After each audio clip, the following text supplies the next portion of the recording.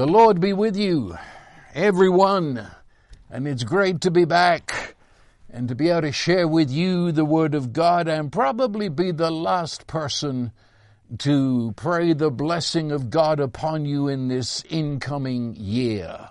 And before we get to the scripture tonight, I want to share two very important announcements with you. The first is April the 26th through the 27th of this incoming year, 2019, we will begin a new cycle of the Bible schools. And they go for 7 cycles over a period of however long it takes us. Each class is different. And it begins Friday morning, goes through all day Saturday. And so April the 26th through the 27th, we're beginning a new cycle. And if you want to join us in that, I want you to call the office immediately, because we have to determine the place and, how many are coming. It depends where we're going to have it. So call the office on that. And then June the 7th through the 8th, we will be conducting a retreat in St. Petersburg, Florida. And there's been a lot of interest on the East Coast who cannot get to Texas. And so we will come to you. It's been many decades since I was on the East Coast. We've got many friends there. I hope I'm going to see you at this retreat, June the 7th through the 8th. Our topic will be living in the fullness of God. The word fullness is a great word of the New Testament, which describes this incredible life of living in the abundance of the presence of God in us as we are in Him. It will be held in the Crystal Bay Hotel Resort in St. Petersburg, Florida. And again, call our office for all further details. But I tell you, it's going to be a very wonderful time. Okay, that's good enough for now, and I trust we shall see you in one or both of those places. Now, in Luke's Gospel, chapter 15, in I don't know how many years, well, I suppose since 1953 is when this chapter came alive, 1953. And I've been preaching many times every year since then from this chapter. I've written books about it, got many series on CD.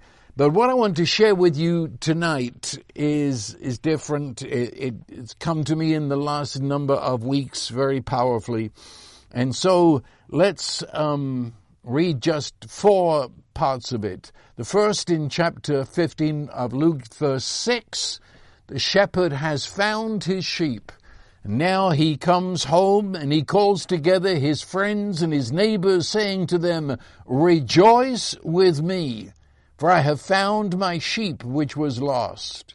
I tell you, in the same way, there will be joy in heaven over one sinner who repents, more so than over 99 righteous persons who need no repentance.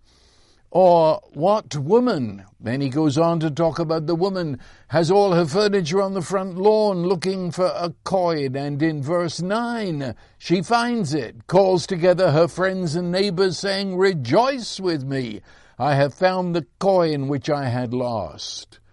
Then the big parable of the prodigal son, the younger brother, and the father runs down the road to meet him. You remember, and verse 22 says, "Quickly bring out the best robe, put it on him, put a ring on his hand, sandals on his feet. Bring the fattened calf, kill it, let us eat and be merry. This son of mine was dead, he's come to life again. Was lost, has been found." And they began to be merry, or they began to rejoice. Then in verse 31, you remember, the elder brother was enraged that the father had bestowed such honor and given such celebration to the younger one. And the father confronts him. And in verse 32 he says, "We had to be merry." and rejoice. And that phrase had to, in older versions, they've translated as, it was necessary that we were merry, glad, and rejoice. For this brother of yours was dead, has begun to live, was lost, has been found. 4 times over, rejoice with me. In the first 2, it's actually stated as such, and then the last 2, it's either stated or displayed. That's what they were doing. They were rejoicing together. And so, to begin to understand what that's about, we have to understand who this was spoken to. And so many times I've heard this preached on, it is presented to the persons that are sort of there, the lost sheep kind of person, or the lost coin, or certainly the prodigal son, or and most people leave out the elder brother. But, I mean, they're the people they think it was spoken to. I mean, they're sitting at the table, aren't they, these tax collectors? And everybody knew the tax collector was the scum of the earth. They were those that had betrayed their faith in God. They had left their faith. They had betrayed their own people and sold them out to the Roman army of occupation. And that Roman army was paying their salary, and a big one at that, and sent them back to their own people to extract taxes from them. Oh, tax collectors. There was no curse word that could be worse than saying you're a tax collector. They looked upon a tax collector as the pariah dog. Jesus is telling these stories as he sits at table with tax collectors, which was unheard of. You would never shake hands with a tax collector. You would never look him in the face. When you paid taxes, you were to throw the money on the counter, never give it in his hand. Oh, they hated tax collectors. And Jesus was eating. And of course, in those days, as it is in many countries today, to eat with someone was to have a covenant with them, a covenant of solidarity, a sort of covenant of friendship. I'm standing with you. Jesus, in public, was eating, declaring a covenant solidarity with tax collectors. Let me say it again, there was nobody lower than a tax collector. The richest people in town on Roman money lived in the big mansions. Oh yes, they were the mafia bosses of the day. They held the whole town in their death grip. And Jesus was eating, and they weren't only eating, they were enjoying it. This was not some legal get-together when Jesus was laying out a list of rules to them, that if they did this and this and this and this, then maybe God would love them or like them even. No, they were having a jolly good time. You could hear the laughter down the block.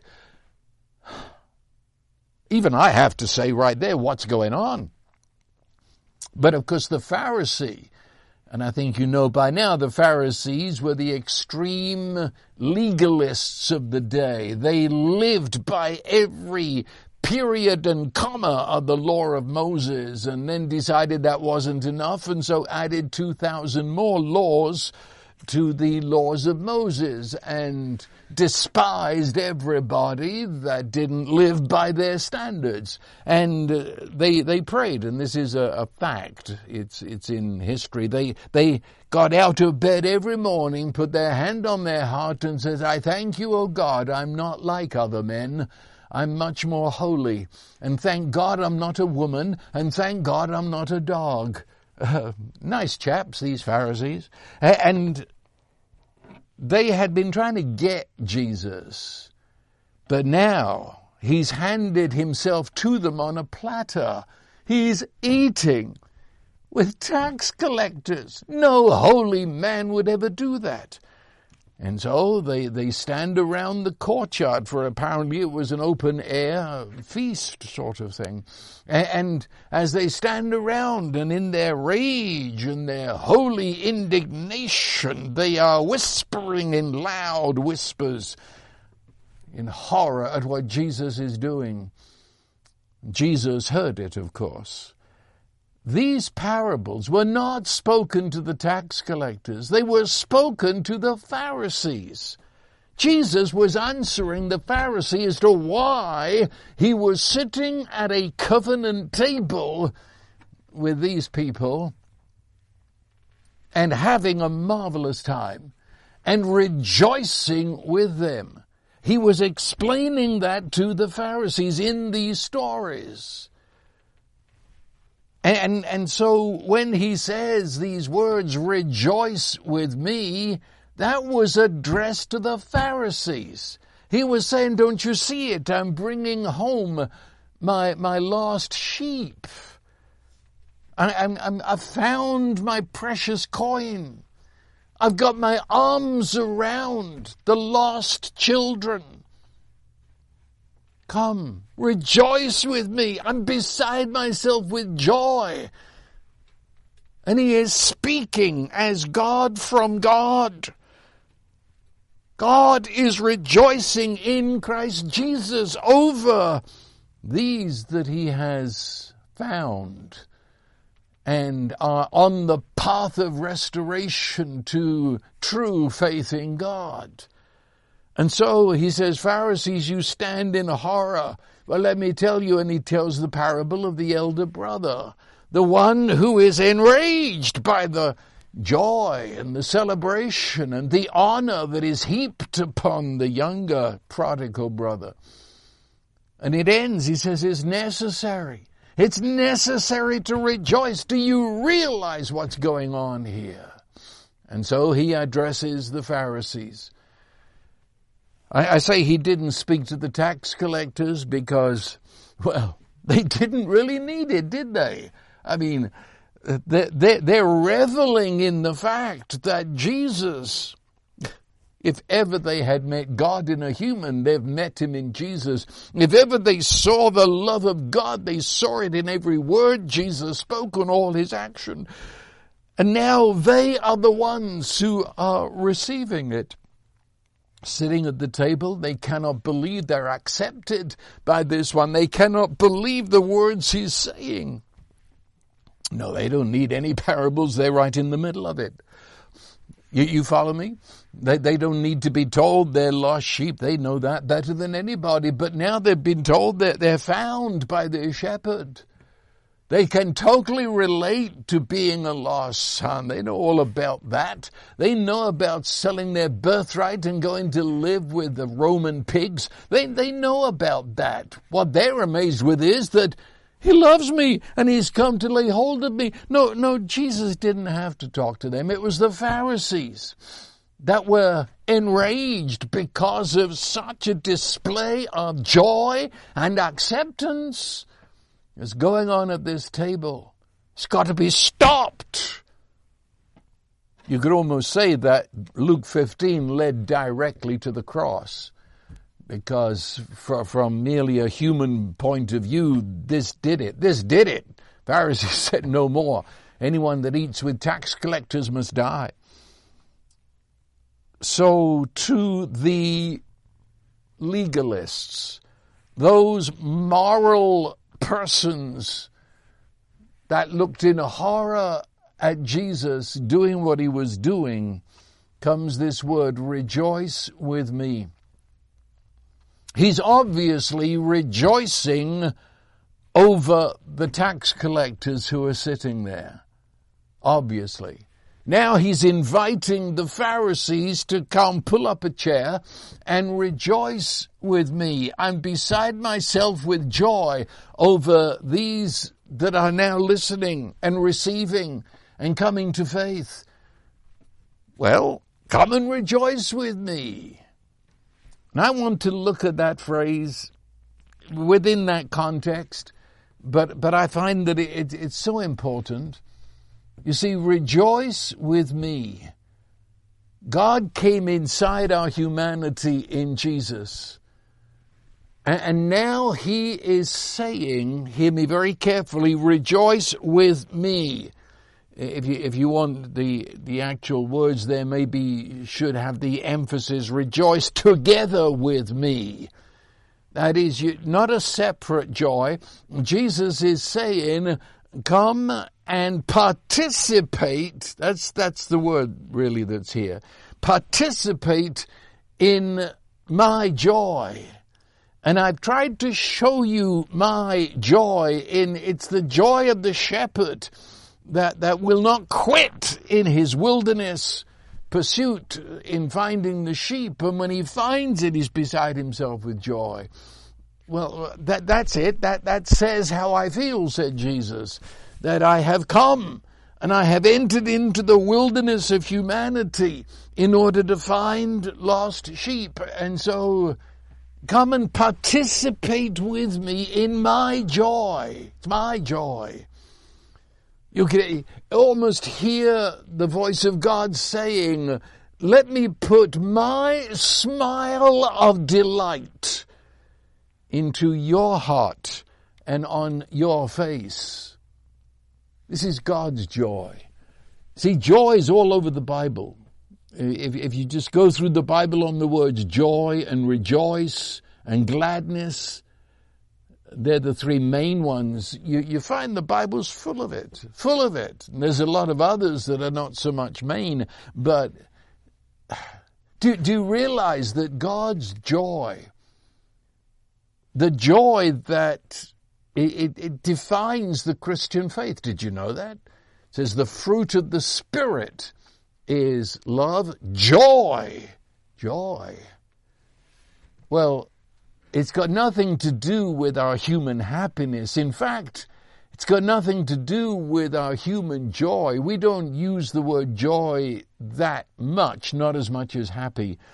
But when we do it, we're not talking about this. This is God joy. See, human joy, like human happiness, is a very fragile thing. Very fragile.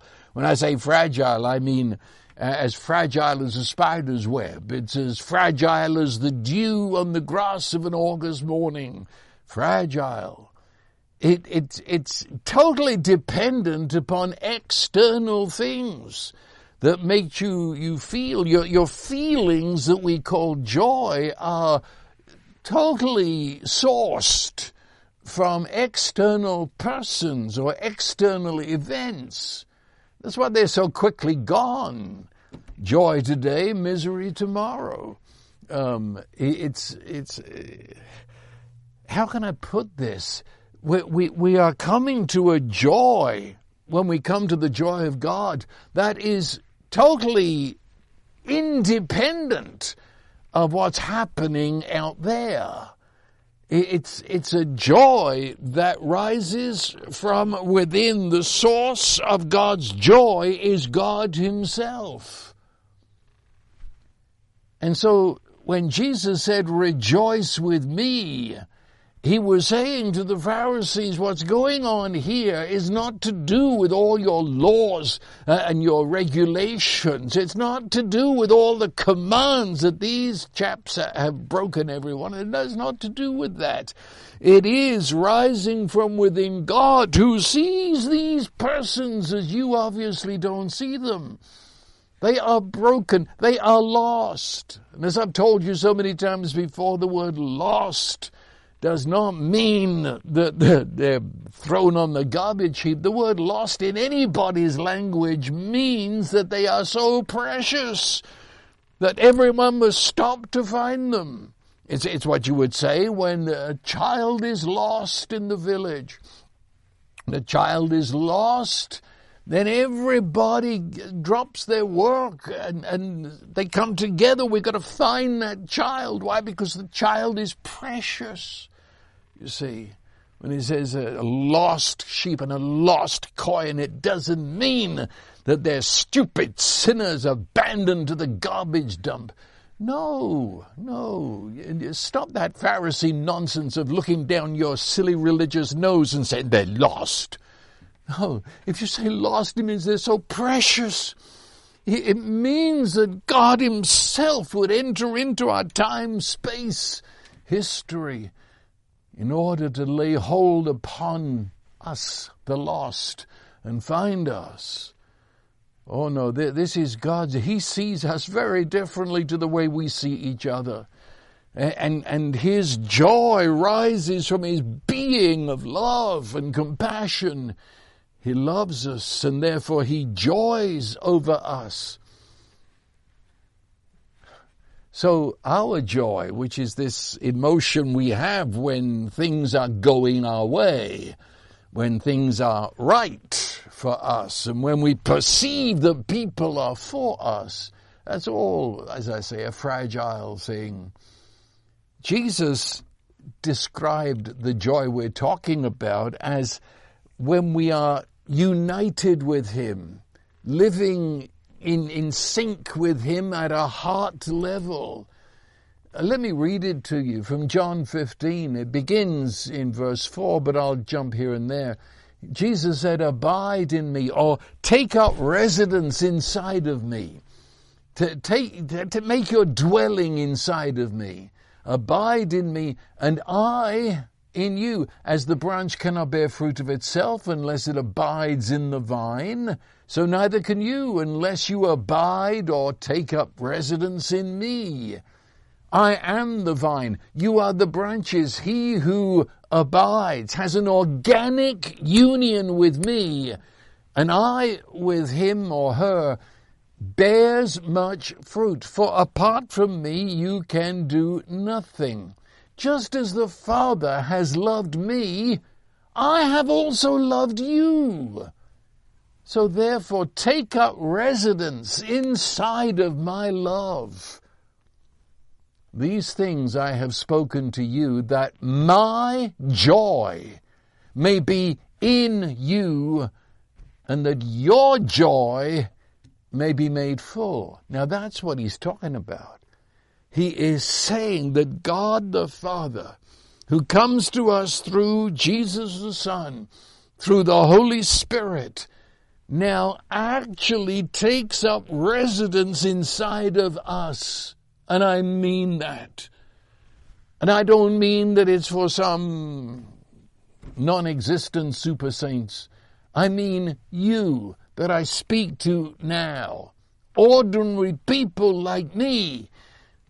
He comes through his Spirit to take up residence within us, and we, through that same Spirit, take up residence in him. And he says, you're residing inside of my love. And therefore, the reason I'm telling you this is what it's all about is that my joy may be my joy, not a joy like his.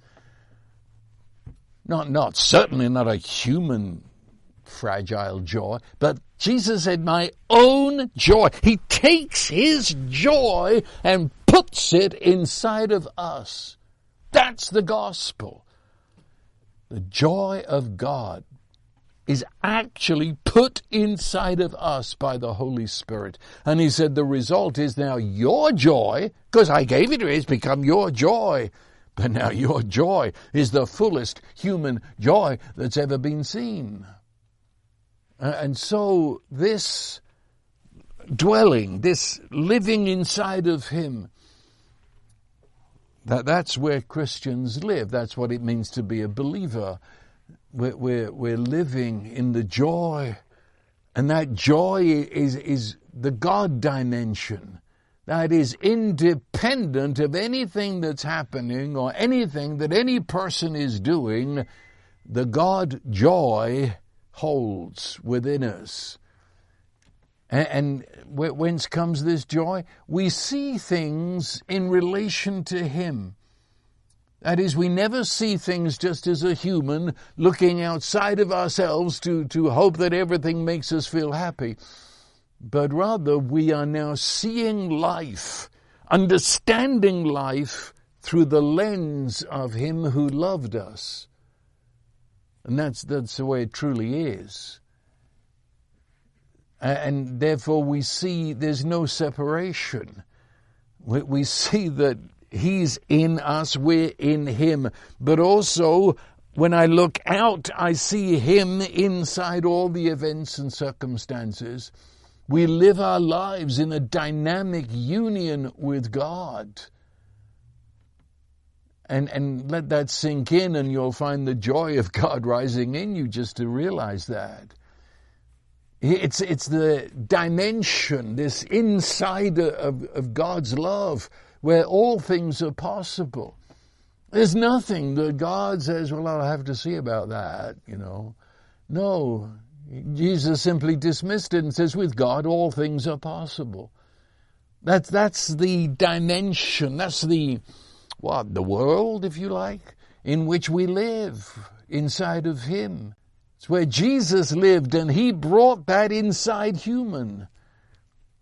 It's the place of all abundance. Abundance, and that's the Bible word used over and over again. And it's freely given. That's the meaning of grace. It means the place where there's no chaos.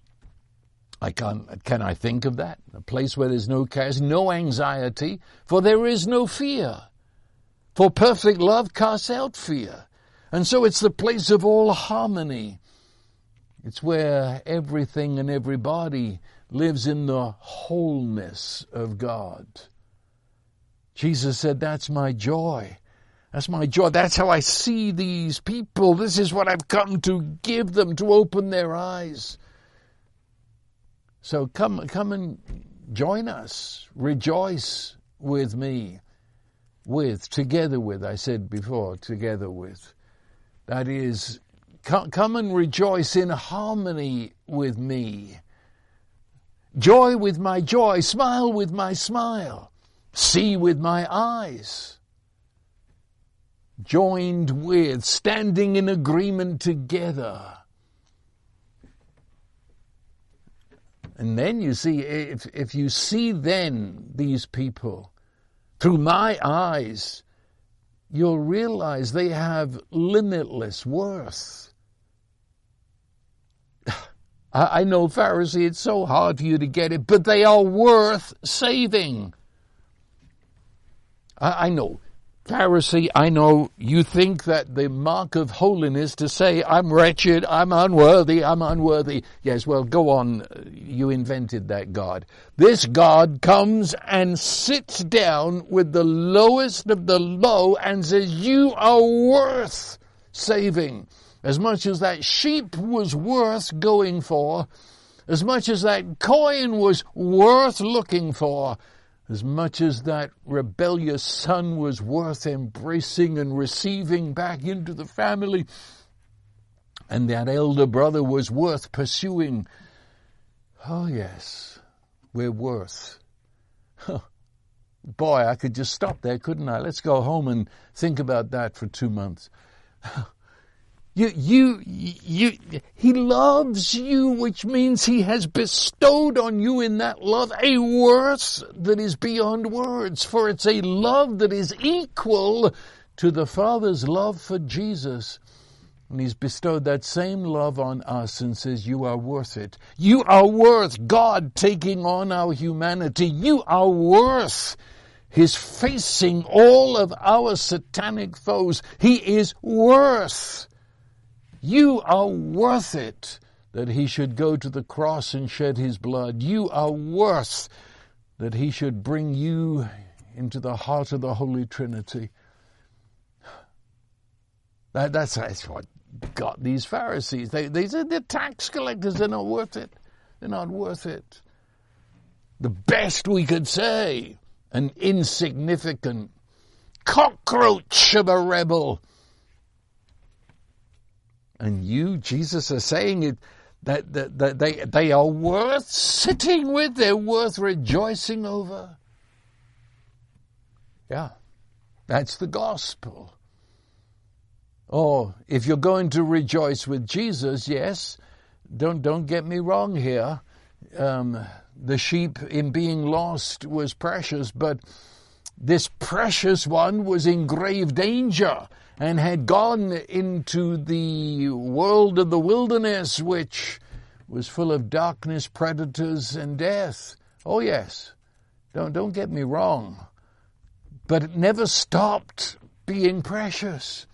And so when I rejoice with him, it means I rejoice that that which was lost has been found, that which had entered into the very dimension of death has been raised from the dead, that love has found and has restored. So this joy is almost, yes, did you know that the word grace in the language of the New Testament is, the root of the word is joy. So whenever you say the word grace, you are in the family of the joy words. And whenever you say joy, you are hinting at grace. This is it. How can you explain this? That God would become incarnate. He would come and take up residence in our humanity in order to lay hold upon us, every one of us, and say that he is beside himself with joy. Because you know that word rejoice is a very strong word. I've told you before. You could say that it means to leap in the air, spin around. It's a very physical, highly charged emotional word, and Jesus used it to describe how he felt. And how he felt is how God feels when he's finally got his arms around the person who spent their life mocking him. So it's grace, because I can't explain it any other way. You bring why would he do that? It's grace. That's God. The being of God is to give himself away. The being of God is he refuses to be God without us. And when he's got his arms around us, then joy.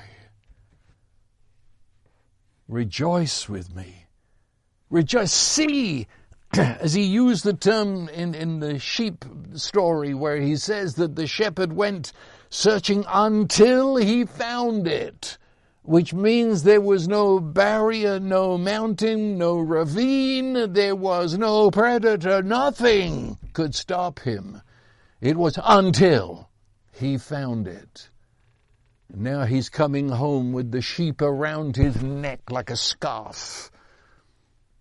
And he said, it was worth it. The journey down to the pit of death was worth it. It's a cause now for ecstatic rejoicing. It was not a waste of time going to get some stupid, smelly sheep back. No. It was worth it. So rejoice with me means that I get it. I see as he sees. I see the worth of the human. I see the worth of the one that has fallen into the deepest pit. I see their worth in the love of God, and therefore rejoice with me is to participate in his joy, that he rose from the dead and says, I got it. I found my sheep.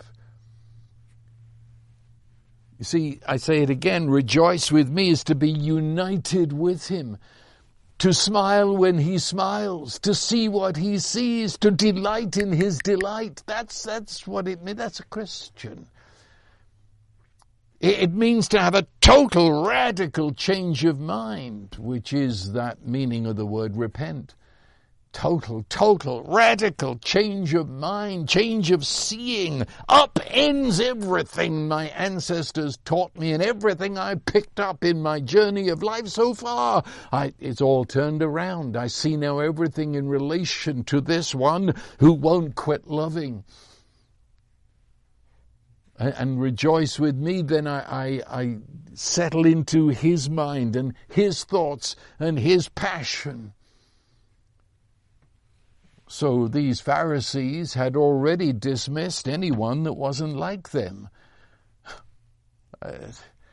And so such a person has no interest in a lost sheep or a lost coin or a lost son. Beat the kid if he comes home. So they had no interest in a shepherd that would go and find a sheep at own personal expense. No interest in a woman that would do unbelievable house cleaning to find one little tiny coin. No interest in a father that made a silly fool of himself running down the road to embrace this bag of bones and rags that was called his son. They couldn't find it in them. They couldn't even find it beyond them to rejoice over such people, let alone the fuss that was going on here over something so insignificant. Now I say, rejoice with me to share in, participate in his intentions, in the intentions of Jesus. This is what I mean. Christ is in me. So I share in his agenda, in his design, in how he looks at life and the world. Rejoice with me. He's saying, come and participate in my love. Come and see a world where it's all my love and see everything through my love. Come into my world and see everything through my compassion. Come and see my joy to forgive and release and restore the worst of the worst. Rejoice with me. But of course, you see, if I'm going to rejoice with him and sort of see things from his viewpoint, that's putting it mildly, then it means that I allow myself to see myself as he sees me. I can't rejoice with him over that lost sheep until I recognize I'm the lost sheep too. And so to rejoice with him that he's found his sheep is to rejoice with him that he found me. Do you hear that? How did this younger son participate in the Father's joy? How did he do it? By accepting his acceptance. Which meant I'll take the clothes, which were his father's clothes, incidentally. Obviously. He had no clothes hanging in the closet. So the father gave him his clothes and his shoes and put his ring on his hand, and the boy accepted it, which means I accept the reality that you, Father, say that I'm worthy to wear this. I'm worthy to wear the ring of the family. Yeah, you get that? See, the Father delighted in the Son when the Son looked and acted as his Son, walked as his Son, dressed as his Son, sat at the table in the Son's seat, and watched that Son delight in the new self that has been bestowed upon him in that declaration of the Father. See, rejoice with me. Let me say it again. I can't rejoice in sort of a general fact that Jesus came for lost people. The only way I can rejoice with him and participate in his joy is to realize he's talking about me. Rejoice with me means that the Father bestows that unspeakable worth upon me. And that is right, that he does so according to this law of divine love and grace. To look in the mirror and say, I am worth saving, and I am worth blessing, And I'm worth healing. Oh boy. I can almost feel people backing off. We haven't been raised like this, have we? Isn't it a tragedy that so many of us, I include myself, we were raised as Pharisees? We were taught to reject anyone that wasn't like us. And then to be judgmental on ourselves, to say we're not worth. And so our posture when we prayed was hang your head, bang your chest, say I'm unworthy. And people thought you were very holy when you did that. What's he say? He says, rejoice with me. What's he saying? He said, I am rejoicing over you. And until you see that I'm rejoicing over you, you can't join me to rejoice over anybody else. You're the one I came for. You're worth my coming. You are worth my dying. You're worth my embracing you in resurrection and carrying you to the Father. And you're worth the Father's delight and the laughter of heaven that you're home. You're worth it. He came until he found us to that bitter end where he found us in death. And that's not a general statement. He's finding me. He's finding you. That's what it's all about. And therefore he's rejoicing that he found us in the depths of his death. And he found us as he carried us to the Father. And now he's saying, rejoice with me, see what I've done and see things as I see them. See yourself as I see you. See yourself as I know you. He rejoices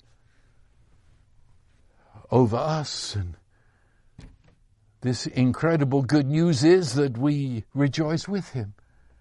And we joy in ourselves, over ourselves. But we do so with his joy, which means my track record, my weaknesses have nothing to do with this. He's got me. He's got me. See, this joy that he has over us and that we now share with him, that's the foundation of all receiving. The reason this came up is realizing so many people who hear what I'm saying and love what I'm saying, but feel that they're unworthy to receive it. And I began to hear it. You know, the Holy Spirit tunes you to hear certain things that might have been said for the last 20 years and you missed it. But I realized people were saying, well, I feel so unworthy. And that's why they can't get it. They're cutting themselves off. They cringe, hold back, because they've been taught that they're everlastingly to say, I'm unworthy. That is, it's not for me. When I was raised in the ghettos of London, and I would hear of another world out there, of what people did and where they went and what they could do, especially if they were living here in the States. And I can still hear my mother saying, that's not for the likes of us. I was raised in that poverty mentality that you can't do that, you're not worthy of that, you can't have that. And so when you go to church, yeah, that's the way it is. They talk about all of this, but it's for those creatures called saints that are not anywhere in the Scripture. The Scripture describes all of us as saints. And the saints in Scripture went to work every morning. They didn't live in caves. And they had all the pressures of life, and they lived with all the same relatives and everything. But they were saints. We don't look out there to see how we're doing. We look into His heart and into His face, and we join with His joy. And we rise in our very being to the level of His joy. Joy. Rejoice with me. So what does it mean? I've said it, but let me try and summarize it. The joy means that I've heard it deep inside of me. And I'm on the verge of daring to believe it and say it of myself. He has declared that you and I, we are His beloved. I mean, that's what happened with the son that returned. Homeless, as I said, a bag of bones, living in clothes that hadn't seen water in months. And the father grabs him and gives him a bear hug that won't let go and says, "You are my son, beloved, accepted, included. You are included into the family of the triune God, the same as Peter and Paul and Andrew and John and Mary. You're included. You're accepted. Rejoice with me." The smile of God, the smile of God that cracks the whole cosmos. Lord, lift up His countenance upon you. And look, God smiles at us. It's a smile of delight. It's the laughter of His heart. Just look at that face of God's love and realize all thoughts of unworthy, all thoughts of guilt are dismissed. It's gone. That's just not there in this dimension of joy. Joy is the energy of forgiveness, release, acceptance, pouring out in emotionally charged action of the Holy Spirit as you rejoice in accepting His embrace. Shame, you see, cannot live in this joy of God that's directed toward. For joy exalts us. Joy is God celebrating us, honoring us. Joy shouts, "This one was lost, but is found." That's joy. And He said, "I'm not just standing here doing this. Rejoice with me." Rejoice over who you are in Christ Jesus. Joy fills the heart with hope. Hope, which a better word is expectancy.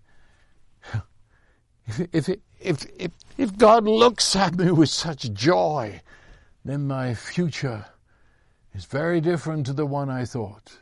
Joy, you see, cancels that poverty of spirit. And poverty of spirit is to be afraid.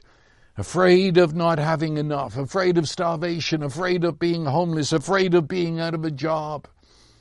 Poverty of spirit that says, "I am not, I have not, I cannot." Poverty of spirit that whispers down there in the darkness, "You're a failure, you're a loser." Joy ends that, see? Because joy, He joys in me. And therefore, His joy is the promise of supply, the promise of abundance. Joy wipes away all grief and tears and hurt.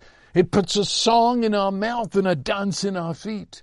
In the Old Testament, in, Isaiah 35, I think, where it says that, and it speaks of this day in which we now live, and it says that sorrow and sighing shall flee away before this joy, which is, it says, everlasting joy upon your heads. Everlasting joy, that's the joy of God. For it says it has no beginning and no ending. But it's upon your head. That's where you live. This is your new home. Welcome home. Welcome home. It's the place of abiding. See, joy is the polar opposite of rejection. It's the total opposite of all abandonment and being unwanted. What's it? He says, rejoice with me, I have found. That is, he didn't abandon the sheep for being so stupid as to get out there. He didn't reject the sheep because it got itself all in the thorns. Rather, he puts it around his neck. He couldn't get it closer. And when he says, rejoice with me, is the joy of the finder in the found. The joy is the outer expression of the union. The one being in the other. That's it, you see. His joy. You can never be abandoned. You can never be unwanted. You can never be rejected. And you see, this is it. As I said, it comes from within. It doesn't matter what people do or people say. You are the beloved of God. You are the apple of his eye. You're the diamond on his ring. You are. I've been quoting 3 scriptures there. Yeah, that's the Bible. That's the gospel. Joy? Yes. I rise above what they say. I rise above what happened to who I am in this joy of God. See, so joy means I can never be friendless. For when the God who holds the entire universe together calls me his best friend, his beloved, yeah, enough said. It's the place of strength and safety. Did you know the word delight in the Hebrew language is the root is to guard something and keep it? Yes, you delight in something. It's your treasure, and therefore you guard it against all enemies. He delights in you, says the Scripture. Rejoice with me. So you see, Jesus is saying all of this. He's saying all of this to the Pharisees. And he is saying, well, this is what's happening at the table, you see. This is how I see these chaps. This is what's happening here. And we are having, I was going to say having a ball. But it's an everlasting one. I have brought the joy of heaven. I brought the joy of the Father. Here, the joy of the Son. And it's the Holy Spirit who is that joy in dynamic energy action. That's what's happening here at this table. If you are with me, if you're with me, it is necessary. Big word. We must do it. Or that latest translation I read, we had to do it. We had to rejoice. We had to.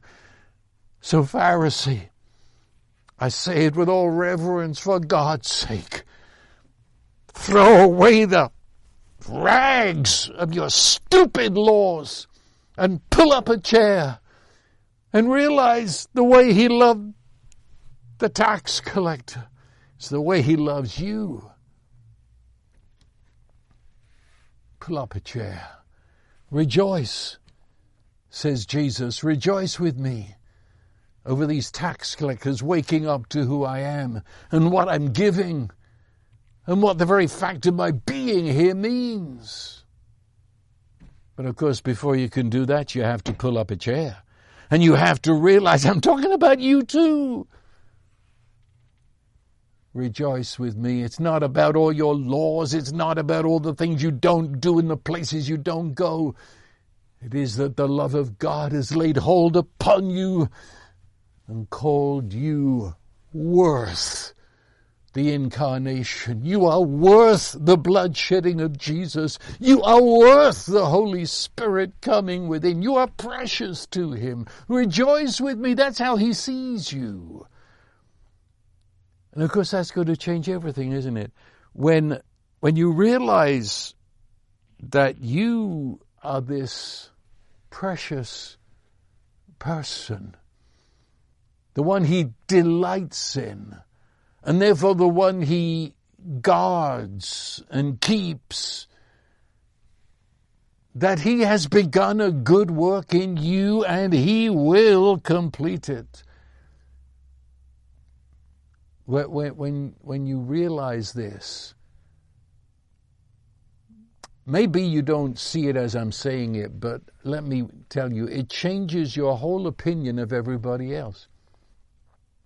Those people you couldn't stand because they disagreed with you in certain ways, you'll realize, as God does, that the fact they disagree with you, well, who cares? That's their opinion. You are set free to love them as you are loved. You do realize, don't you, that what religion and legalism and morality has taught us is to loathe ourselves. Yes, it's that world is the world of self-hate. And forever hating yourself, forever that voice within you that forever says you're stupid, you're dumb, you're an idiot, and puts you down. Says you're a failure, you're no good, and all the rest of that family of words. Well, what happens? But it comes out, and you see other people the same way, and you sneer at them. You have to, because you want to put them down, and I hope it makes you come up a bit. And suddenly all that's cancelled out. For you recognize you are released, forgiven, accepted, beloved. And it's got nothing to do with trying to get better than and comparing with others. And you realize he who has forgiven you has forgiven them. And you begin to walk in love even as you have been loved. Yeah, it's necessary. You know,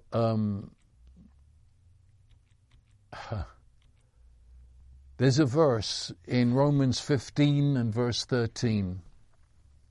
Now may the God of hope fill you with all joy and peace in believing, that you may abound in hope and expectancy by the power of the Holy Spirit. That'll be a good enough thing to finish on. But let me quote that same verse to you from the Passion translation of the New Testament. Listen. Now may God, the inspiration and fountain of hope, fill you to overflowing with uncontainable joy and perfect peace as you trust in him. And may the power of the Holy Spirit continually surround your life with his superabundance until you radiate with hope. Well, that's the way it is. Rejoice with me, says Jesus. And now the blessing of God, who is almighty love, the Father, the Son, and the Holy Spirit, cause your eyes to be opened, to see yourself as the very center of God's love for you,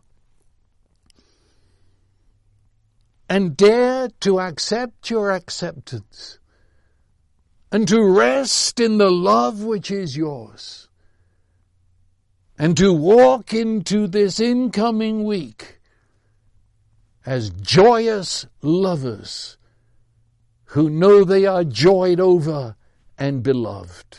So I bless you, because that is the way it is.